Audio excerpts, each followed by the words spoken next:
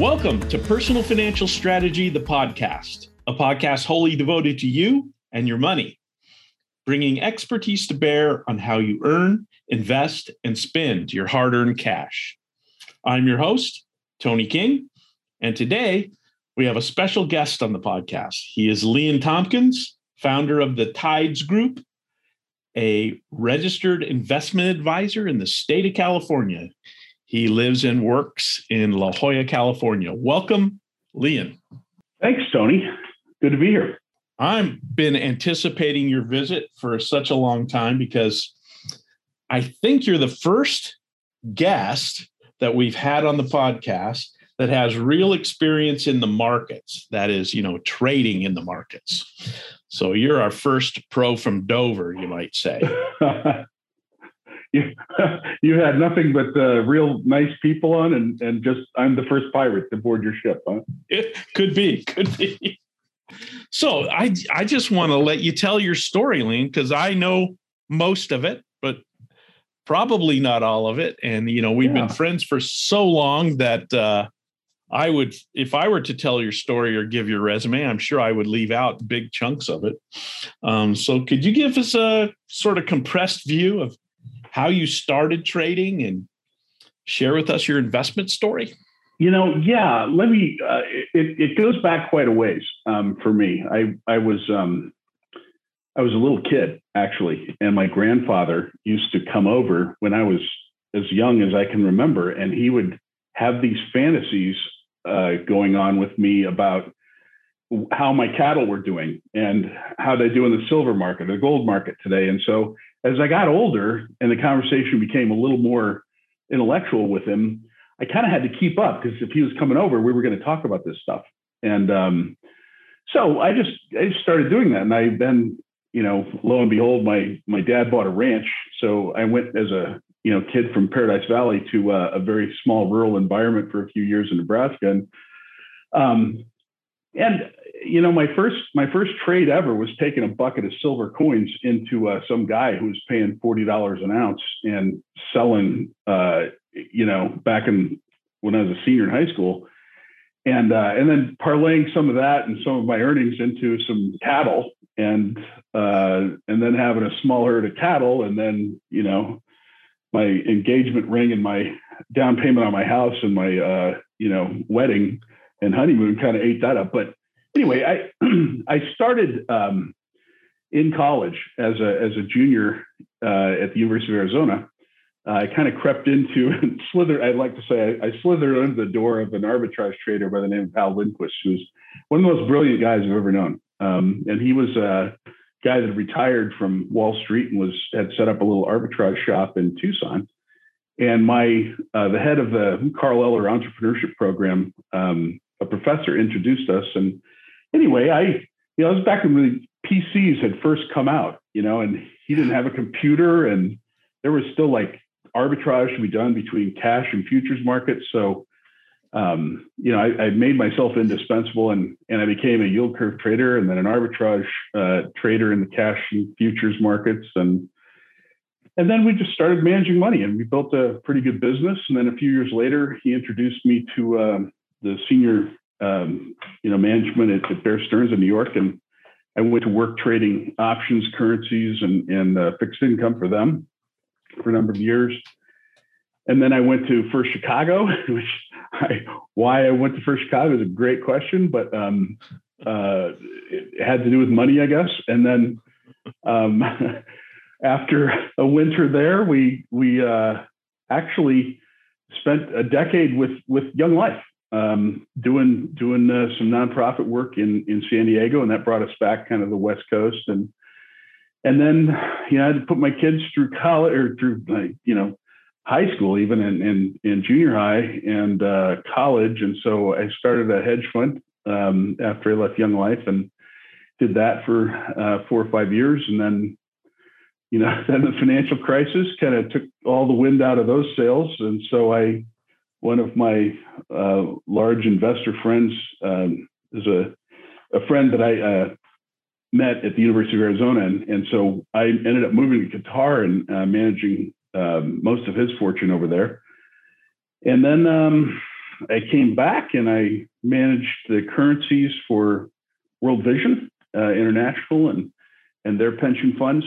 And then a few years ago, I had a friend who had a great problem. He called me and said, "Hey, Leon, I've got a real problem." I said, "Well, what's that?" He goes, "Well, my neighbor died and left me a bunch of money, and I need your help." And I said, "Wow, that's the very first world problem you have there." So that kind of led me directly into this.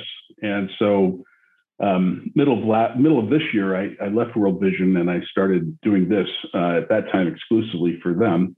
And then I've added a few clients since then. And so that's long and short. I hope I didn't bore everyone to death, but that's my story. What story it is. I did not know a couple of those steps in there. That's very interesting.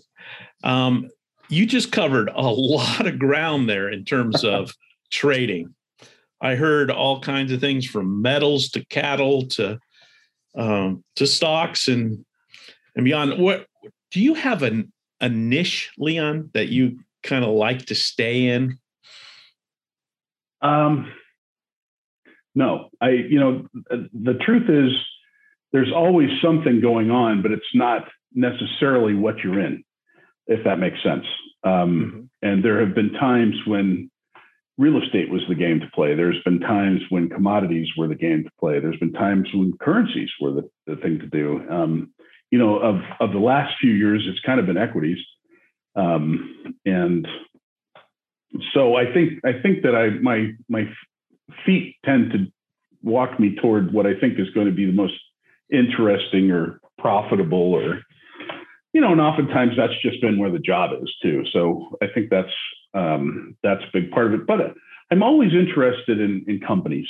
I think people, productivity, leadership, all that stuff is of interest to me. And so I tend to try to figure out what it is that drives companies, from three different angles. The most important being financial health, and then secondly, kind of a tie between how much they're growing and able to grow their top line, and how much they're able to manage that, and then in terms of just value, what kind of a multiple they're trading at, and what that looks like. But there's about 45 financial indicators that we follow at the Tides Group on every single company in our universe, which is a few thousand.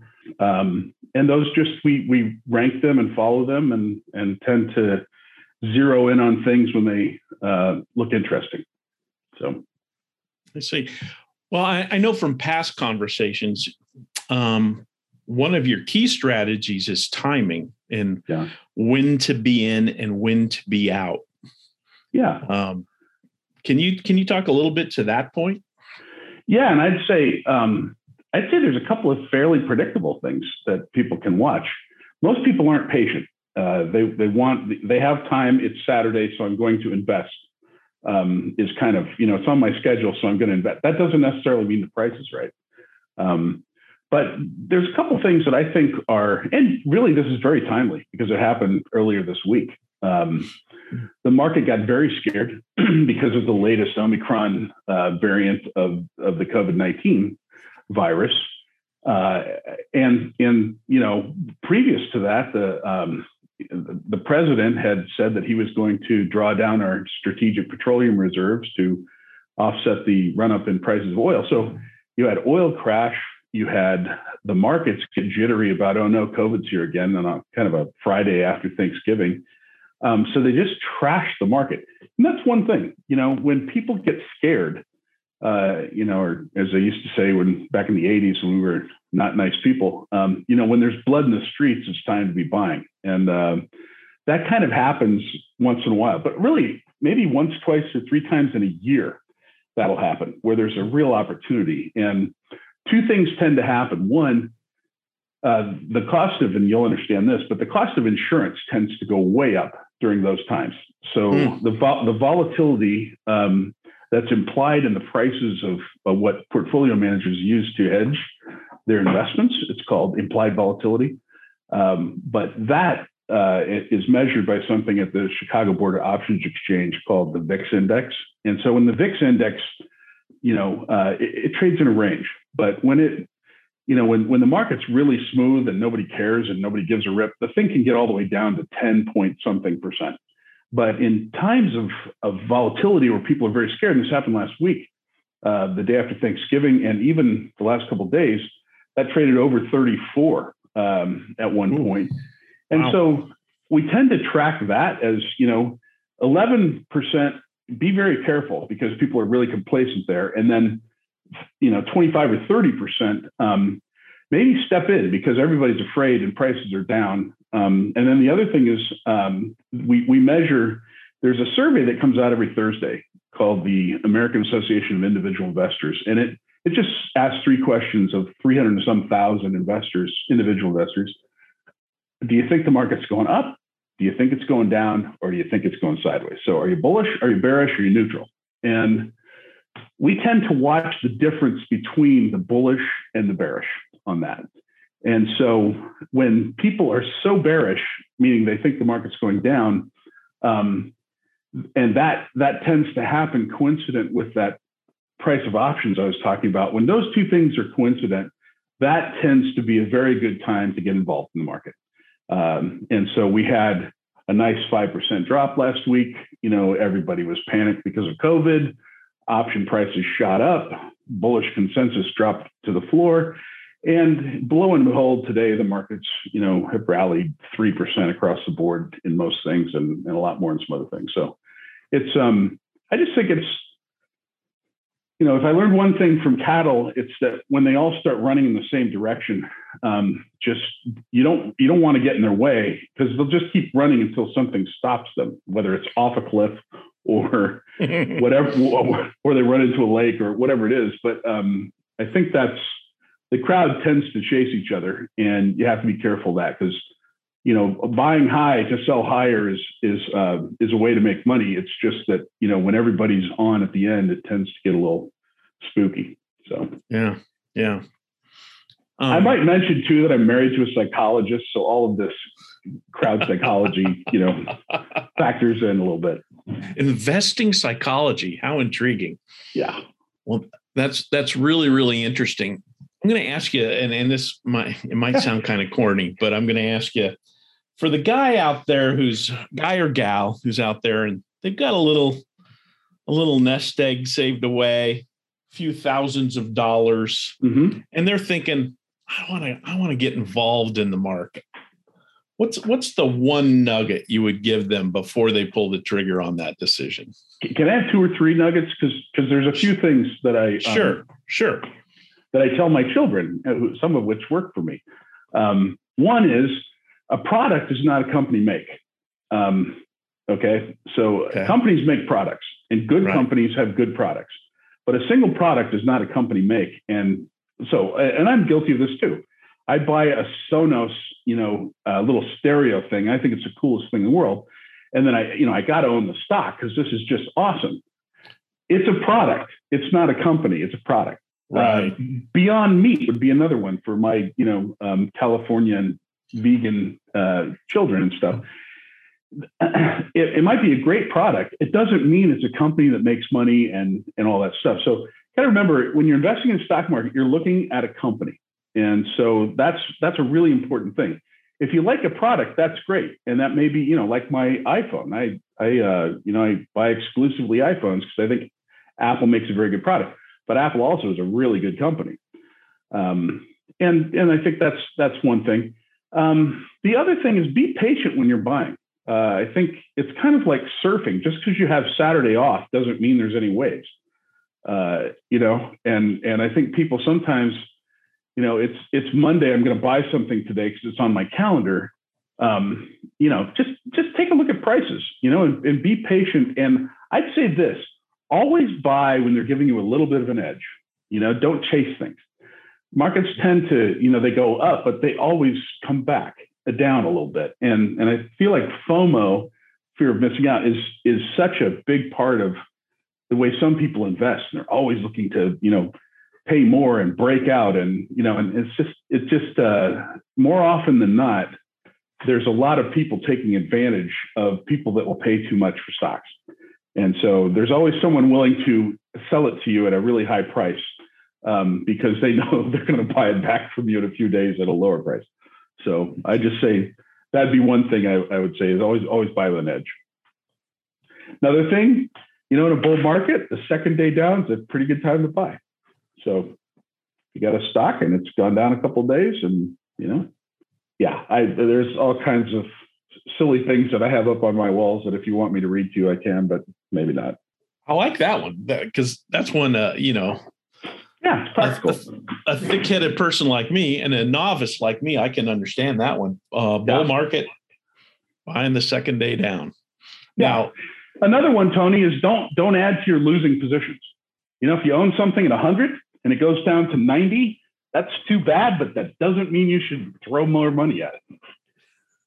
If you got something that goes up and it's making money and then it comes down a little bit, that's fine. But add to your profitable positions. Don't add to your losers. A lot of people make that mistake, double up to catch up kind of thing, and that ends up doubling up and going broke. Well, I don't know who would do that. Again, I'm turning 60 this year, and I've made all these mistakes. So I hope that these are little, a little turbulence ahead of some of the folks that might be listening to this. But well, as I'm going through just the four that you've given us, it doesn't sound like you're much of a dollar cost investor, dollar average. Well, sometimes I am. And if I don't know what something is exactly worth, but I like where the market is overall, it might be that if I've had a significant back off in the market in general, and I like a stock that I'm looking to buy, but it's still kind of on its way down, I'll do what I call probing, which just where I'll take, maybe I want 100, well, I'll just say if I want 100 of something, I might go and buy 10 of it. And I might see if it works. And then I might get out of that, or I might break even in that. I might lose a little money in that. But I start looking at it because I know if I'm at risk in something, I'll watch it. And so I kind of have in mind how much I want to buy of anything at any time down to the share, and for each account I manage. And then I'll just, if I am not sure at what level, I will. I'll start with, if I'm not sure of the level, I'll start with 10%. If I'm sure of the level, I'll start with 40%. And then I'll build it over a little bit of time. I never pull all of the trigger all at once. Hardly ever do I do that. So dollar cost average, I'm not blindly just saying, oh, it's Tuesday, add 10%. I'm looking to add, to something as it comes off, to something as it comes off. And, that's so buy the dips kind of an idea. Oh yeah. Buy the dips, buy the dips. I like, it's fun talking to you, Tony, because most of the guys I talk to say this kind of junk all day long. The other thing I'd say too is, and I write these little notes myself. I have this little plaque that has these little sayings on it, but there's a few other things I'd say. Guard your profits. That's your money. So if you've bought something at 100, it's gone to 1,000. Don't let it go back to 100. Because the world is full of guys that almost had a great one. And the other thing is let your winners run. Just don't, you can take profits along the way once in a while. Just, take a little off, on the way up, but let it keep going. Don't take off your winners unless they start moving against you hard. And I think that's, let them, there's never more money made than just sitting tight with good positions. It is the hardest thing in the world to not do something because we all have grown up with this Western work ethic. But I love Warren Buffett. He says, in their shop, there's somewhere between lethargy and sloth most of the time. And it's kind of true. You find the company you want to own and you get all the business you can done and figuring that out. And then once you buy it, there's really not a lot to do other than collect your coupons and hope the stock price goes up. And or collect your dividends or not coupons. But yeah, so yeah. Well, Leon, there's I'm sure we have some listeners out there that have more money than they have time to watch these things. And I think that's where a guy like you comes in. If someone wanted to get in touch with you, sure. How would they do that? What's the best way? You know what? You can get me at leon@thetidesgroup.com, or you can just call me. It's hate to do that. I don't know how many calls I'm going to get, but if I don't answer, I'll try to call you back. But yeah, you'll probably have my phone number on this thing. Contact information? Not necessarily. I think your email's sufficient, and it can act as a little bit of a filter. That's great. And I think, if they can just look at thetidesgroup.com if they want to see a little more intricately how we go about our business, because I think one of the things, I have children that are kind of mathy. And so I've taken advantage of both their ability in higher math and data science and, that kind of thing. And so we've really worked hard at trying to understand what we don't know, and then try to model what we think we do know, so that we can replicate it again and again and again. So we're always looking at what's actually true about something from any way we can look in it: time, money, markets, inflation, interest rates, all of those things. And then try to make, disciplined statistical decisions based on those things. And I think that's, I think when I started out, I was guilty of, have a hunch, bet a bunch kind of a mentality when I was, I knew everything when I was 25. And, sure. And it cost me a lot of money back then to be so smart. And now I really do understand that I don't know most things. And that's been really helpful, just that carefulness and the rest of it. So we work really hard at the numbers and at finding things that, I'm not a terrible taskmaster for the folks working here, but, when the book comes out and I think they should read it, they have to submit their notes to me and we go over them. And then it becomes part of our rubric of what we're looking at and gets programmed into the data science behind things. And so that makes it all kind of fun. Yeah. And it also makes it look easy to the outsider looking in. Yeah. It's it's not easy. No, well, it's so not easy that I can tell them what I want, but the ability to actually do the things that those 20 and 30 somethings are doing nowadays with, I thought a Python was a snake, for a long time. I didn't realize it was a programming language, but anyway, I'm kind of kidding there, but yeah. Oh, that's great. That's just great. Well, Leon, thanks for being with us today. And again, listeners, strategists, if you want to get in touch with Leon, he's at Leon, Leon, at thetidesgroup.com. Tides like the ocean tide. Right. I mean, that's exactly right. And you'll see if you look at that website how much tides and high tides and low tides and movements and things go into how we think here. So yeah, and I've been to it. It's a beautiful website. Well, thanks. Taps to your designer. I'll let him who I think I know. Yeah, you do.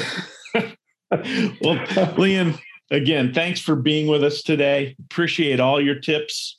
Until next time, strategists, keep strategizing. Thanks, Tony.